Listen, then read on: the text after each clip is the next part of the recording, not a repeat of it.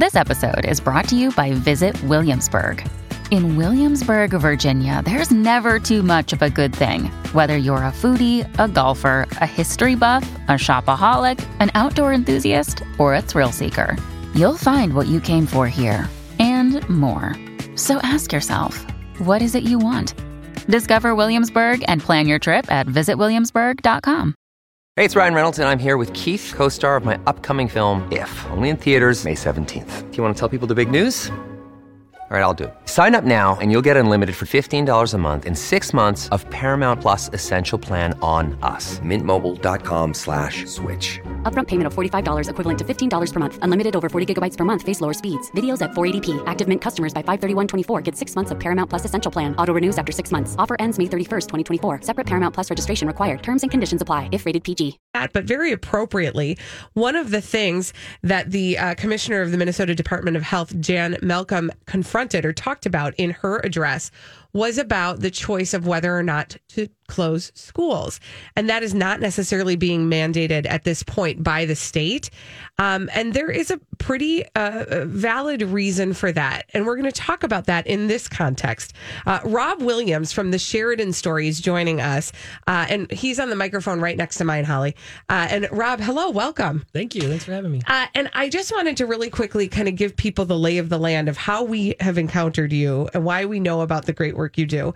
About 4 years ago, I think it was now, you were the charity that we worked with for Project Down and Dirty, the restaurant. Yep. And we were the best. Yes. We were the best team. Thank you. I always think that. Team Krober, the best team. And we raised money for the Sheridan Project, or the Sheridan Story. This was the first time I had heard of the wonderful work you do. And I learned a lot about what is actually going on in the schools that my children go to, in the Minneapolis public schools, but also in schools right outside the metro area.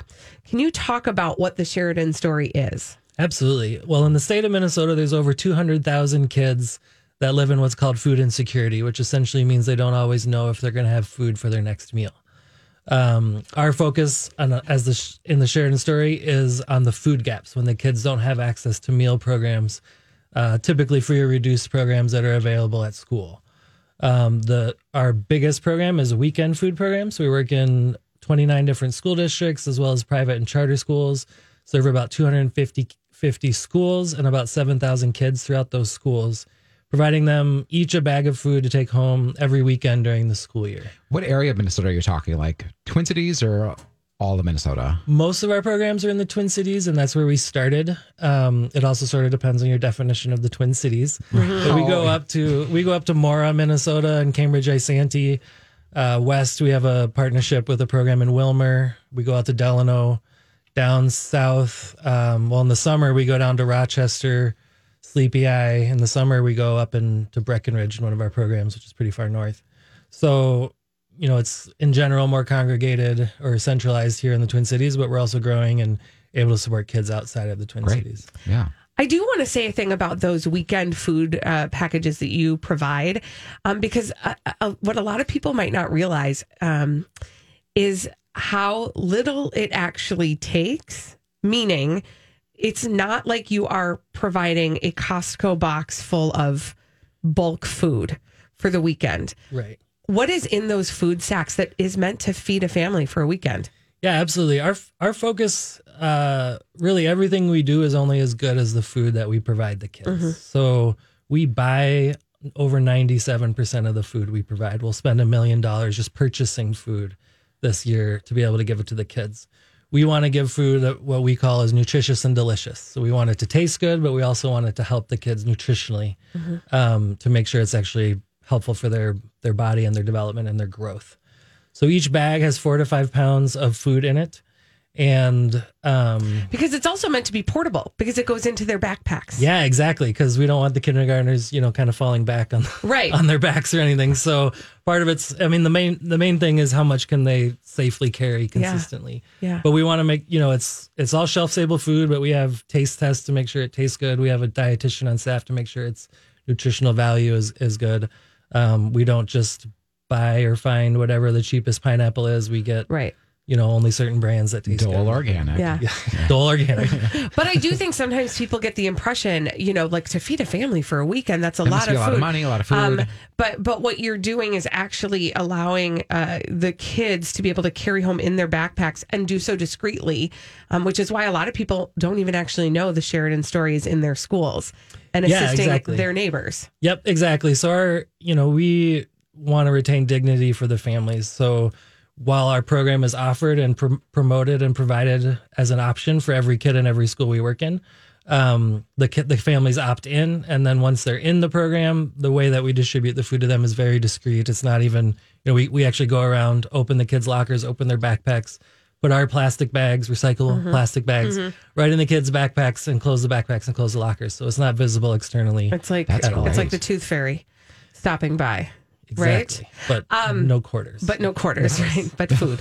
But I do want to, so I want to kind of bring us back to what is going on right now locally and internationally as we are facing the idea or the conversation about schools closing. The part of the reason why this is such a difficult decision is because schools for a lot of children are the place where they are provided shelter and or food.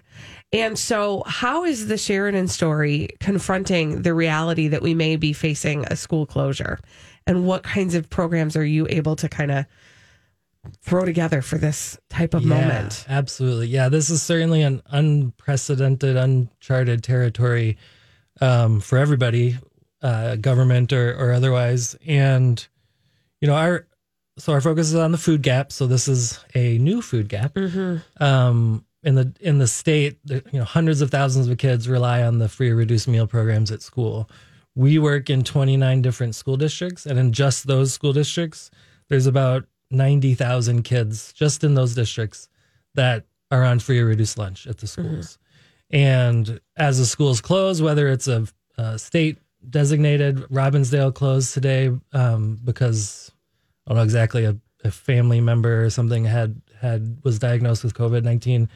That district alone, they have about 5,800 kids on free or reduced lunch. So if you picture that, and we actually work there, so they also didn't get their weekend food bag that they would have got today.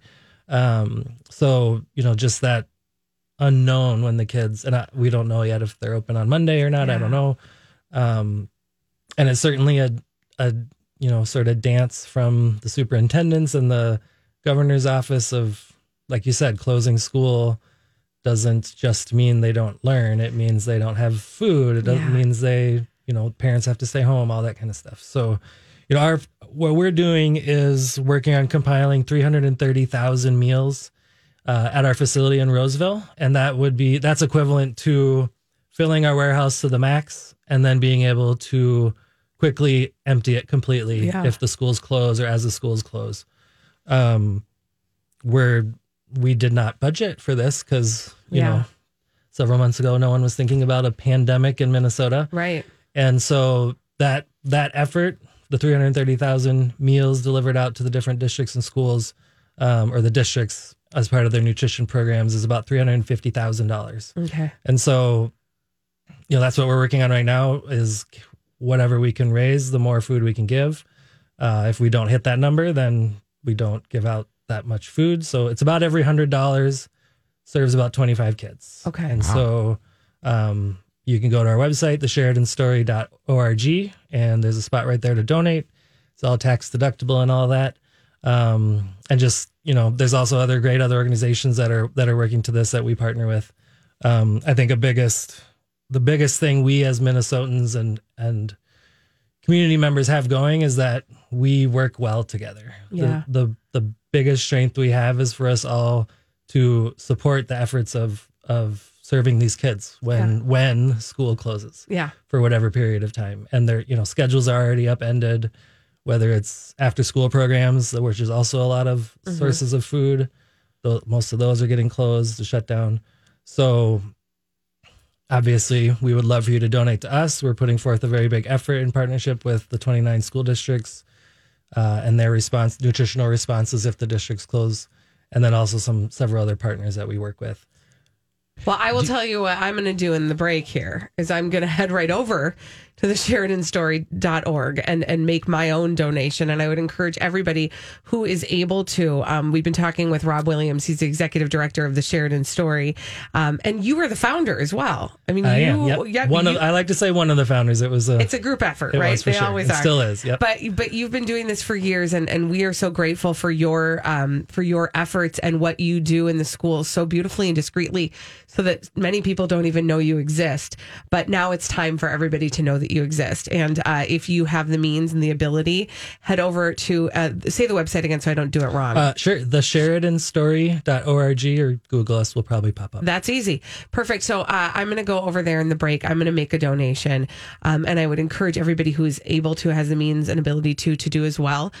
As you said, $100 feeds 25 families. Yep, exactly. And it's an unsettling time. It's an unprecedented ask. We typically aren't saying we didn't budget for this, but no one was prepared for this. And it's as literal as I have a guy on my team right now is ready to put in an order of food once we raise the money. So wonderful. Well, I will do my part. I will also do my part and donate. So if we get a coalition of people to donate, there you go. Everyone listening gives $100. Yeah. I don't know. Or whatever you can give. Whatever you can give. Thank you so much, Rob, for joining us, and best of luck, and we'll be in touch. Okay. Yeah. Thanks for having me. And thanks for your listeners for listening. Absolutely. When we come back on the Colleen and Bradley show, the press conference with Governor Tim Walz is still in progress. We're going to try to kind of update you on what's going on.